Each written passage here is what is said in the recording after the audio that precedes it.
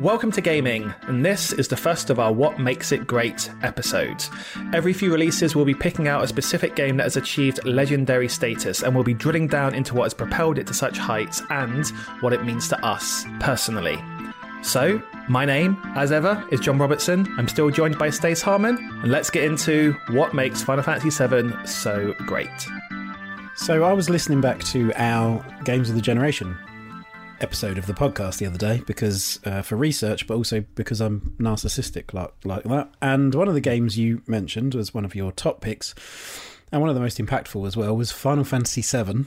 Final Fantasy which VII got me Remake. The Final Fantasy VII Remake, absolutely, to qualify it for Game of the Generation. I see what you did there, sneaky. And that got me thinking about my experience with that game. And I the more I thought about it, the more I thought, well, I'm going to read more about this. The original game. Back in 97, when I was a tender 17 years old. And I thought more about it, and I'd researched, and I'd watched some videos and read some stuff, and I did remember how awesome and how much impact that game had on me and how awesome it was. And there's just like a whole list of stuff. And what I'd like to do is see if the stuff that I remember being awesome about it, or what it meant to me, is tallies up with yours, or where they kind of cross over. So the materia system was one of the huge things for me. Like that, probably more than anything else, that's the thing that I think about when I think about Final Fantasy VII. The story probably comes in second. And by story, I mean more the themes and the characters, because I didn't really remember specifically the story. And then just the sheer size of the world and the feeling of freedom and exploration that comes in when you get some of the airship and the submarine and stuff. Now, so how much of that tallies up with your, like, where do you rank sort of the most important things for you with Final Fantasy VII? So, yeah, all of those things are important to me. So I was a bit younger when I played it. I was 12, just turning 13 when I played it, or that's when it came out anyway, and I remember getting it very shortly after it came out. So yeah, the story would be my number one thing, and that the narrative, like everything, the plot, the characters, whatever, everything in relation to the narrative and the story. Yes, the materia system as one of the sort of gameplay elements. I think the turn-based battle system in general, but the materia being a huge part of what made that good. Yeah, I definitely would highlight that as well.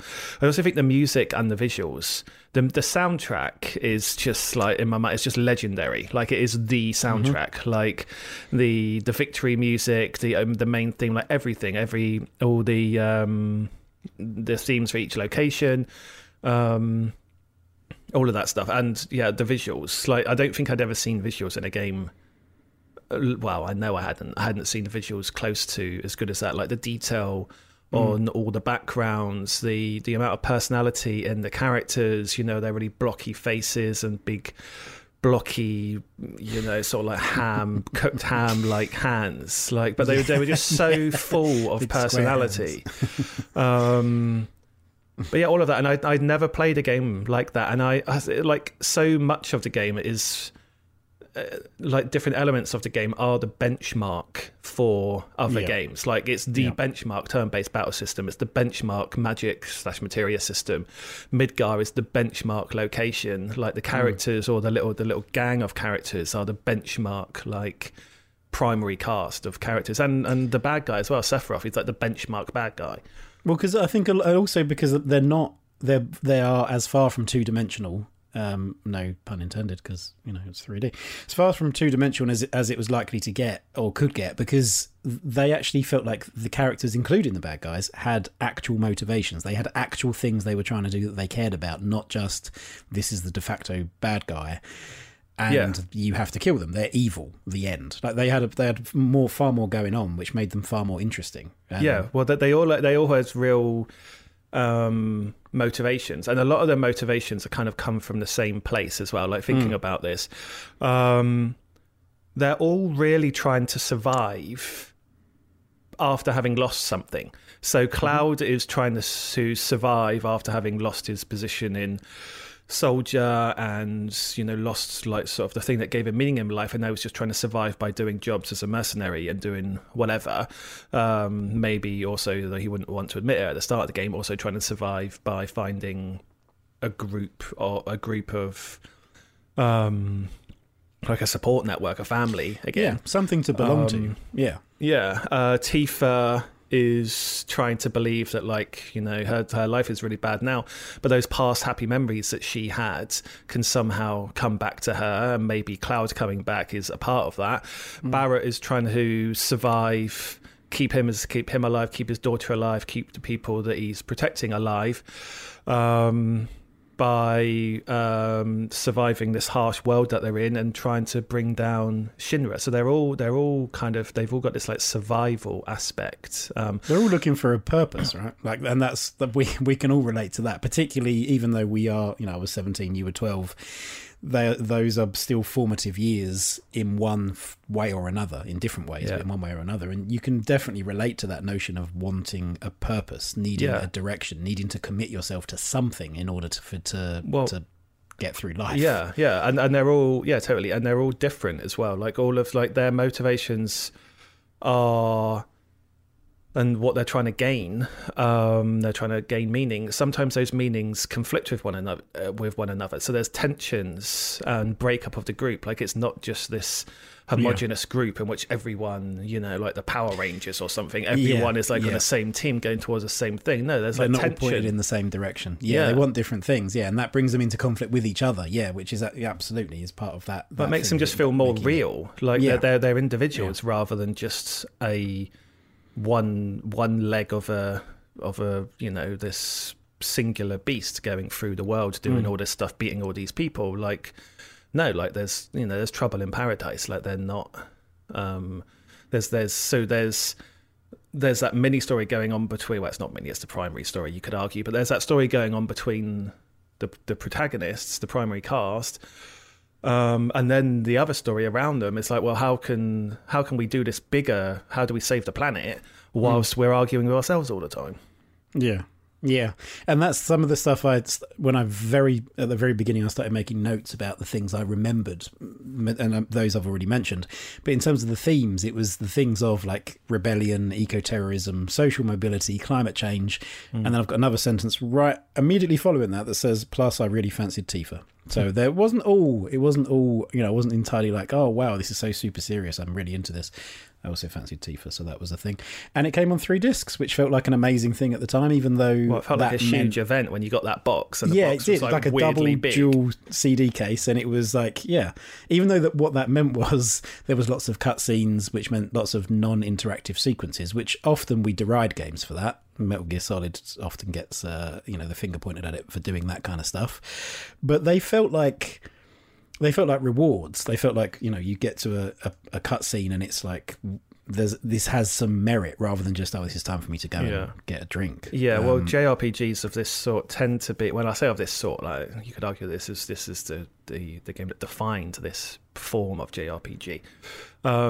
They are sometimes attacked for being the cutscenes or the carrot on the stick. Like you're kind of doing just this lot of just boring drudge work to get to your reward of the cutscene. And like, I can see like some people, like you might think of it like that in Final Fantasy, but those cutscenes were absolutely just ridiculously good, certainly for the time. And you know, the stuff that you were doing in between was also excellent as well.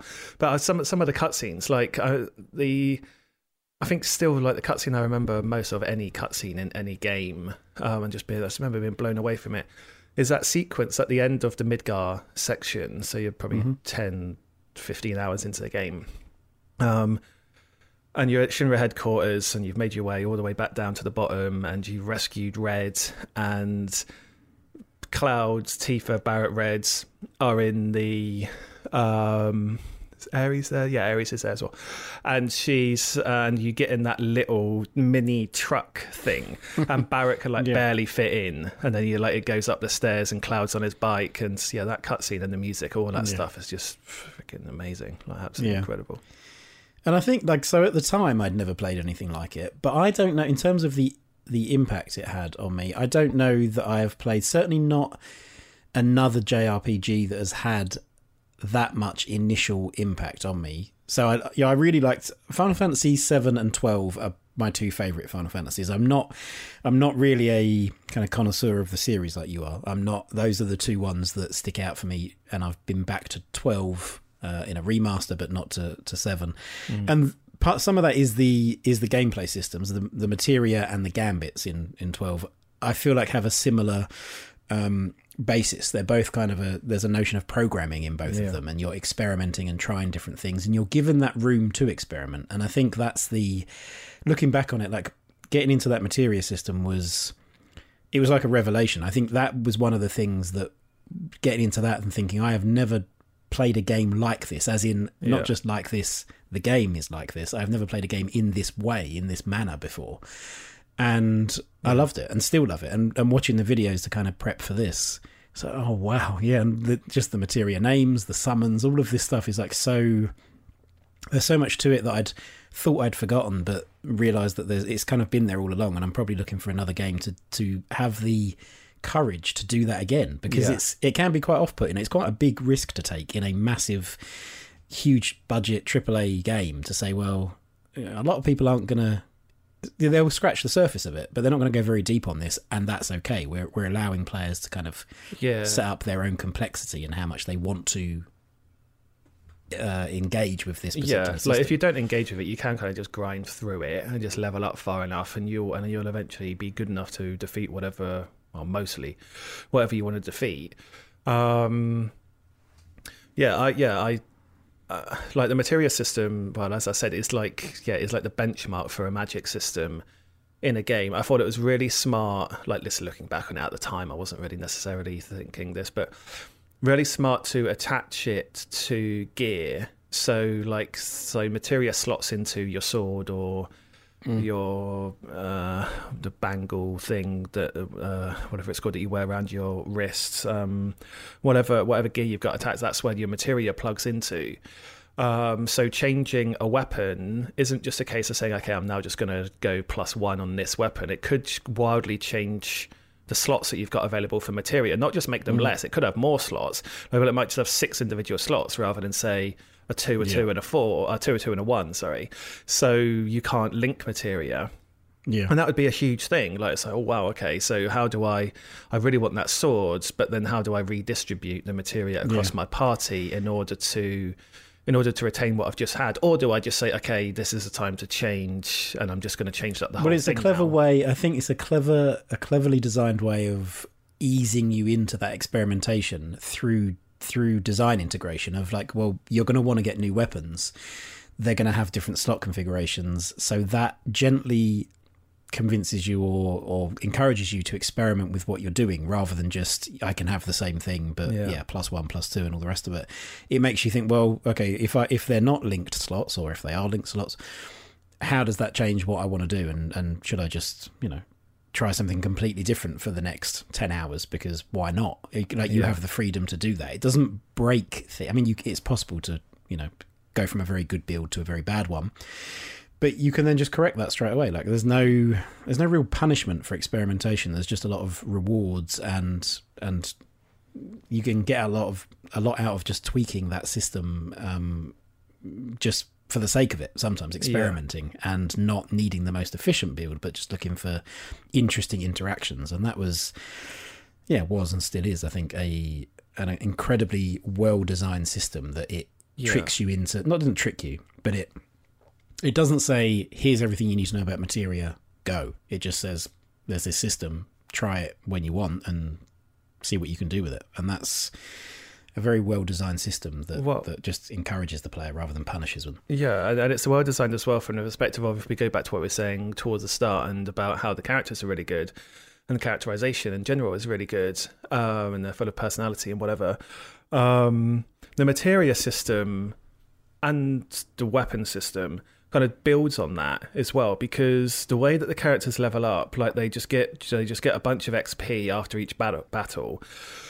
And their core character is leveled up, and you don't decide, okay, I want to put 1 point into luck, I want 1 point into vitality, 1 point into this. And it's really abstracted concepts like that are kind of very pernickety, and like Western RPGs really love to use them. I like those systems, but I think they can take away from the character of the game, of of the protagonists when you compare it to something like Final Fantasy VII, because by having because essentially what's happening is all the characters are kind of base characters that are being given XP and their stats are being changed without your say so, without you specifically choosing them. But you add character and you add personality and you add difference by the materia and the weapons that you give them.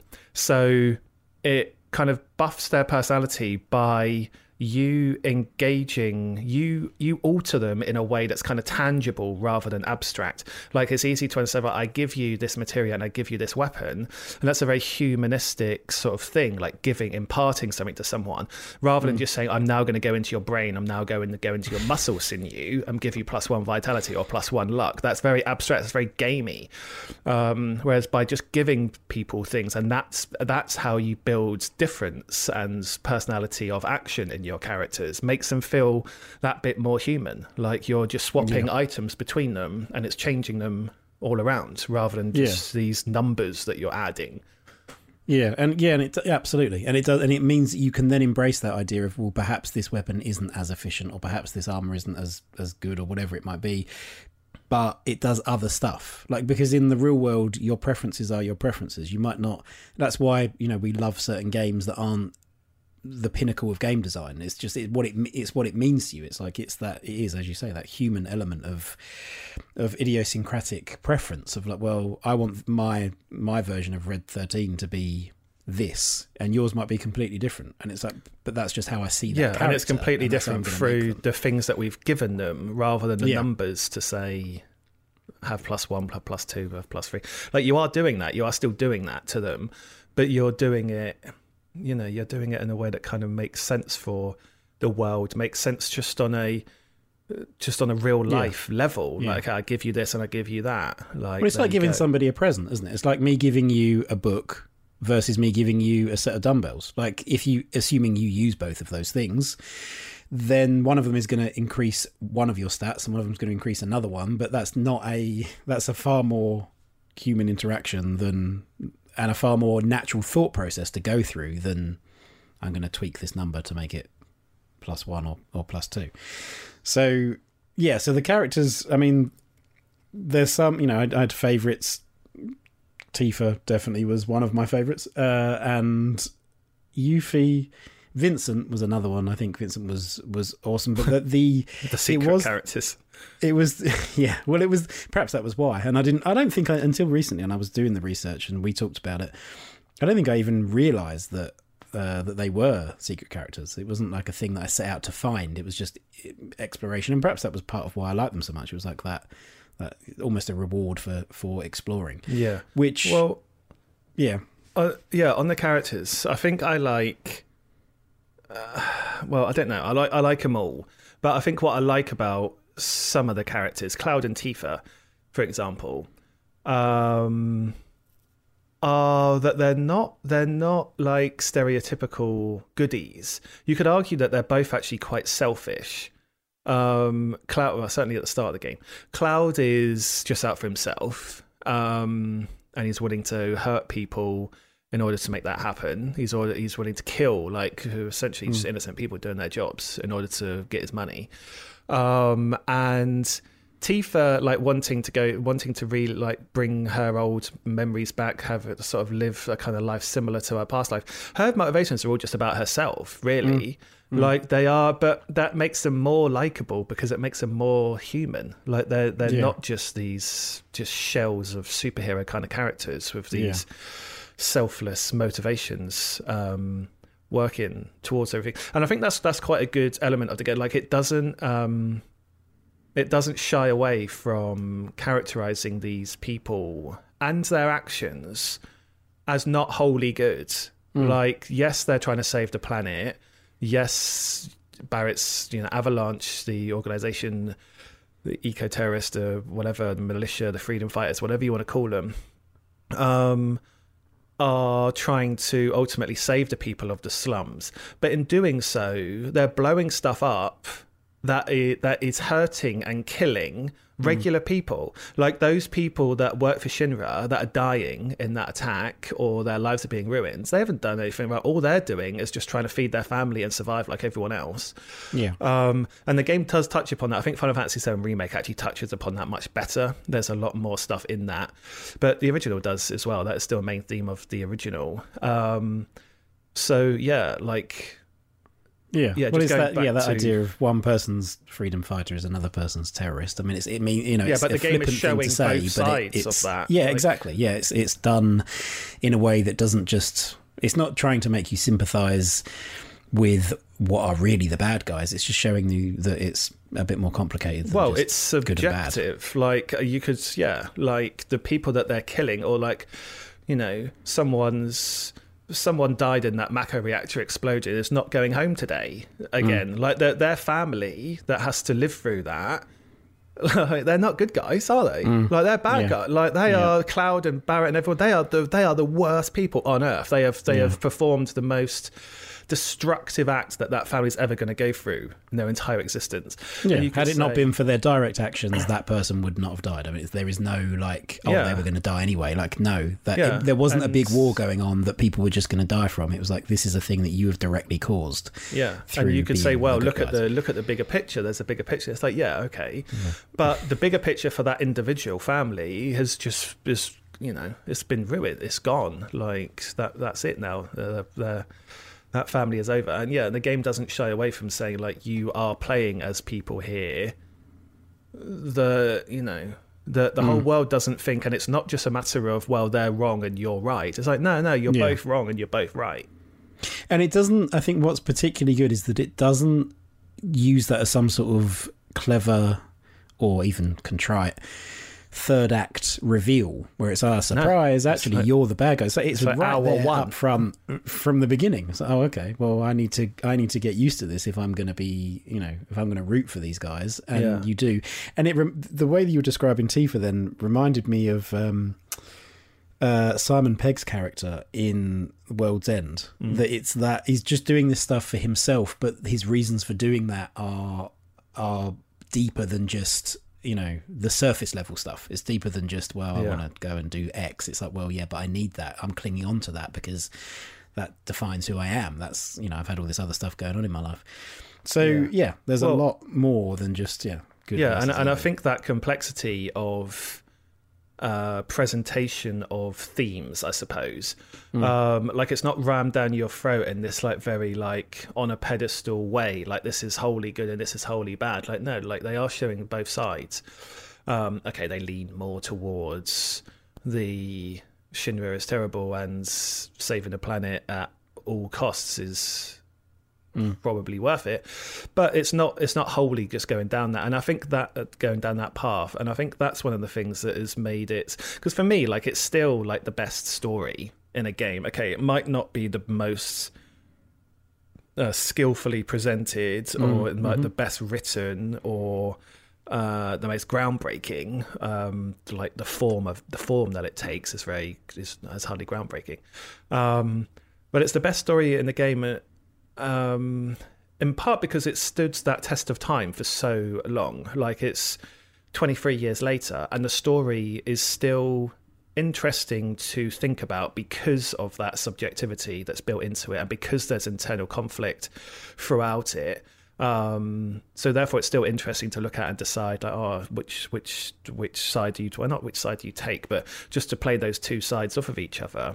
And it doesn't let the player off scot-free. It's not like you've got a pass to do whatever you want because you're the good guys. It's like, we're presenting this and you need to think about it. Well, you don't need to, you don't have to at all, but you're going to get more out of it, and we're not going to shy away from sharing this stuff to you. So you either ignore it or you at least give it some sort of thought and think about what this means beyond what you're doing. Yeah, and it stood the test of time as well because it's a discussion of things, all those things that I've just mentioned, the rich and the poor, corporate control over elected government, ecology over sort of mining the planet for wealth and power and energy and all that stuff. Like, it's a discussion of those things, and those are things that we're discussing now in the world more than ever. So it was relevant then, but you could argue that the game's only becoming more relevant. And I think this is the thing with Final Fantasy VII Remake. The game was always good, so long as they didn't just cock it up into like royally, which they didn't. Because of the themes in the game, it was always going to find a place today amongst existing fans of Final Fantasy VII and new ones.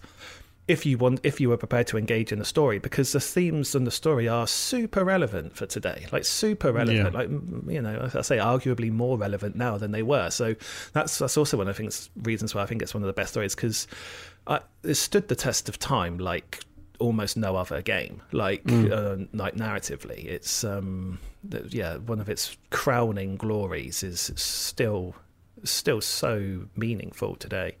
And so one of those themes is that notion of freedom and people fighting for it and people losing it and some people being happy not having it and not disrupting the status quo and living their lives in a certain way because that's easy.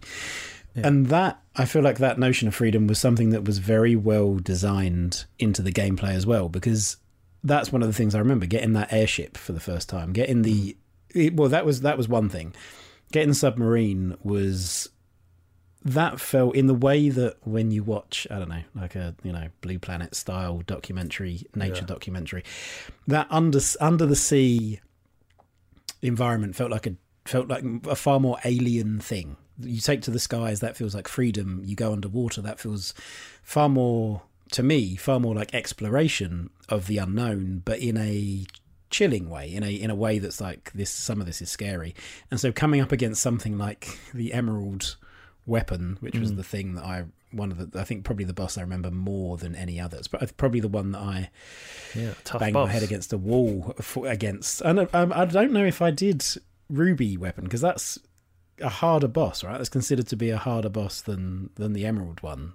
I'm not sure which one's supposed to be harder. I mean, both of them were pretty challenging. Yeah, I remember the Emerald one. I remember the amount of work I put into that. There was a time limit on it that made it a whole other thing, and even the way that was designed, I think there was a 20-minute time limit on that fight, which tells you something immediately. It's like, okay, so presumably that's considered you're only just going to make it if you are going to make it. And I'm going to be here for 20 minutes working this out. And it's 20 minutes not of just sat there trying to work out like what to do. It's almost full on. You need to go into that fight with a game plan, which means probably you need to have done it a couple of times at least. Yeah. And then combining all of those other things together, and the materia and who's doing what, and strategies. Like, I look back on it and I'm kind of amazed that I managed to beat it. I think because in examining this, it's made me realise that I used to play games in a different way to I play them now. I don't think I put the same amount of time or effort or energy or thought into games outside of playing them. Like Final Fantasy VII was a game that I was thinking about when I wasn't playing it. I was thinking about how do I do that? I'm planning it and like, oh, maybe I could try this, maybe I could do that. Yeah.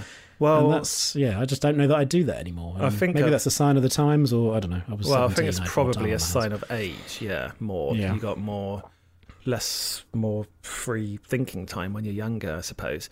On those tough battles, I remember. I mean, I was only 12 when I played this, and I played Chrono Trigger after this, I think. So I think my only and I hadn't played Final Fantasy 1 to 6. This was the first Final Fantasy I'd played at that point.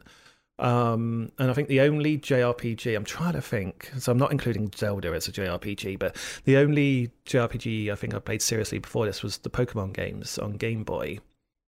I think that's right. And I just remember coming to this and just, things like, the scale of the battles like that and the complexity of the battles that you're talking about. I mean, compared to Pokemon, which I love, don't get me wrong, I love Pokemon, but compared to that, it's just like, whoa, like this is a whole new thing. Like they're both vaguely the same genre, but this is way beyond. Like, everything about it was way beyond what Pokemon had. The plot, the characters. There's barely any plot in Pokemon, is there? It's like go and get go and do all the gym badges and get all the Pokemon and come back. And the fighting, the combat system in that is, I mean, compared to Final Fantasy VII, that time was just like nothing nothing it can't even be compared. And then it was all the stuff around, like when you're in combat, just the look of the game, like all the spells, and when the summons were coming in, I just remember first like getting the first summons. It's like, whoa, like this is Knights of the Round. It was like a 90-second animation. Another secret. You just went through all the secret stuff. You keep knocking around, yeah. And then you get mime, and it repeats it, and it's like, oh, I'm just going to sit here for several minutes just watching my Knights of the Round doing damage to Emerald Weapon. Yeah, so it was all just it was just such a massive step up for me. In other games like that I'd played, and I still think today I don't know if there's been a game that's as impactful that I've ever played since. There are games that I absolutely love and adore, and from that era as well, Metal Gear Solid, Gran Turismo 1. But I don't know. I'm struggling to think of, like, is there another game that I've played that is as impactful, that I've consistently, like, I don't know if I think about it every day, but Final Fantasy VII goes through my mind in some form, probably like every week, probably. Like, that's probably a thing. Like, I'm not sitting there sort of just sort of meditating on it for hours at a time, but I'll probably, something will remind me of something. There'll be, like, you know, whenever I see like a sword in anything, it's like, wow, is it as good as Cloud's sword? Like anything like that. Yeah, like there's some swords like that in Demon Souls, though, right? Like they've got some. Yeah, there weapons is a giant one like that. Yeah. Like anytime I see like an anime kind of haircut, it's always to compare it to Cloud's like quiff bit at the front, like all of that stuff. Like, probably I can't think of another game that, or probably film or book or anything, that I was like very regularly comes up in my mind. Like, it's almost like, you know, it's just been imprinted on. It's just got this like blueprint, this membrane across my entire mind of this stuff being subconsciously or consciously filtered, and that's like a giant chunk of it is Final Fantasy VII. Well, so I don't know that Final Fantasy is directly responsible for that, because that leads into this point that we'll probably perhaps finish on as we start to wrap up. But as I went back and started looking at Final Fantasy VII and started researching it, and was looking at YouTube videos, and there's loads. Obviously, people are still making videos to this day about the original Final Fantasy, let alone Final Fantasy VII, let alone the remake. And it's all about, you know, how to use the battle system in this way, or how to cheese it, or how to be the most efficient at leveling, how to, you know, just get the most out of it. And I feel like seeing all of that, games developers can't help but be influenced by that level of discussion that's going on, and that level of dissection that's going on. And I think it is what allows or encourages developers, people like From Software making Demon Souls, that has all of these, going back to the original release of Demon Souls, all of these what feel like very obscure things of how could you ever possibly know about world tendency, or how to influence it, or even when you do, what it means, or how these things are connected, without having a community of people, without seeking out other people and having this hive mind approach to it, either explicitly or just, I'm going to go online and look up some stuff. That is, you know, you're tapping into that. And the notion of like having a game like Final Fantasy VII, where there is a system that you can interact with to quite a low level extent or a high extent, like the Materia system, it feels like it gives permission or encourages developers to develop games that require or benefit from online communities where people are dissecting it, and some people put in hundreds of hours, some people only put in 10 hours, but everybody's got their own take on it. Everybody can learn from each other. You can experiment. You can be the person that optimizes everything. You can be the maverick who just wants to try out crazy combos and perhaps learn something that other people aren't learning in doing that. I feel like a lot of that stuff, like Demon Souls, comes from a game like Final Fantasy VII, where they took the step, they made that kind of brave decision to have a system that was so detailed that it benefited from that online community, even post-release, kind of, you know, in the years after. Yeah, well, I think then From Software can look at that and say, well, do you know what? There is a willingness to do this. People, not everybody will, but some people will, and that we can design a game that requires or benefits from additional outside kind of research and not have to explain absolutely everything in our game, and not have that be a negative. That can be it can enrich it for the people that want to explore it. Yeah. And I feel like that there's a line there that goes from Final Fantasy VII to Demon's Souls. Yeah. Yeah, possibly. I think it's definitely a game that has shown that, like, the legend of the game and the conversation around the game can be as big and as impactful, I suppose, as the game itself. Because you can, just like you can in Demon's Souls or Dark Souls, you could only play those games, Final Fantasy VII, Dark Souls, Demon's Souls, you can play those for like an hour, 2 hours, and then never play them again, or never play them. And you can still go online and consume so much stuff that you know all about them, and you know all about their systems and the story and the characters and the locations and everything. And you never have to touch the game once, probably. I mean, it will help to get you that first-hand sort of reaction to it. But you could probably legitimately understand not only the story, but all the gameplay systems and everything in there without ever touching it. Because it has a cultural significance far beyond just personal experience. It means more. It means more to the collective whole than it does just, I think, to one individual person. Well, yeah, and I think what it does for that medium. Yeah, and when the time it came out as well on PS1, a couple of years into PS1's life, it for me, and I mean obviously for other people as well, like the reaction to it at the time, we weren't unique in our sort of positive reaction to it. It genuinely did feel like, oh my God, okay, like we're into gaming has just moved into a new place now. Like this has just blown everything that's anywhere vaguely similar to this completely out of the water. It's not like we've genuinely moved on. This is a even at that time, even at 12 years old for me, like you just knew it's like, whoa, this is different. Like this is a new thing. Like games have gone to the next, they've opened a new door here, they've gone to the next level, like whatever cliche you want to use, like this, Final Fantasy, forced it into a new place. And there you have it. What makes Final Fantasy VII so great? Do come and tell us what you think by getting in touch with us on social media. We're at Indie by Design across all platforms. And if you visit our Twitter, you'll also find a link to our Discord server. And also do check out doublefinebook.com to secure your copy of 20 Double Fine Years, which is our officially licensed and endorsed book of all things Double Fine, from Psychonauts and Psychonauts 2 to Broken Age, Brutal Legends, and quite literally everything in between. That's at doublefinebook.com. Thanks for listening, and we'll see you again next week.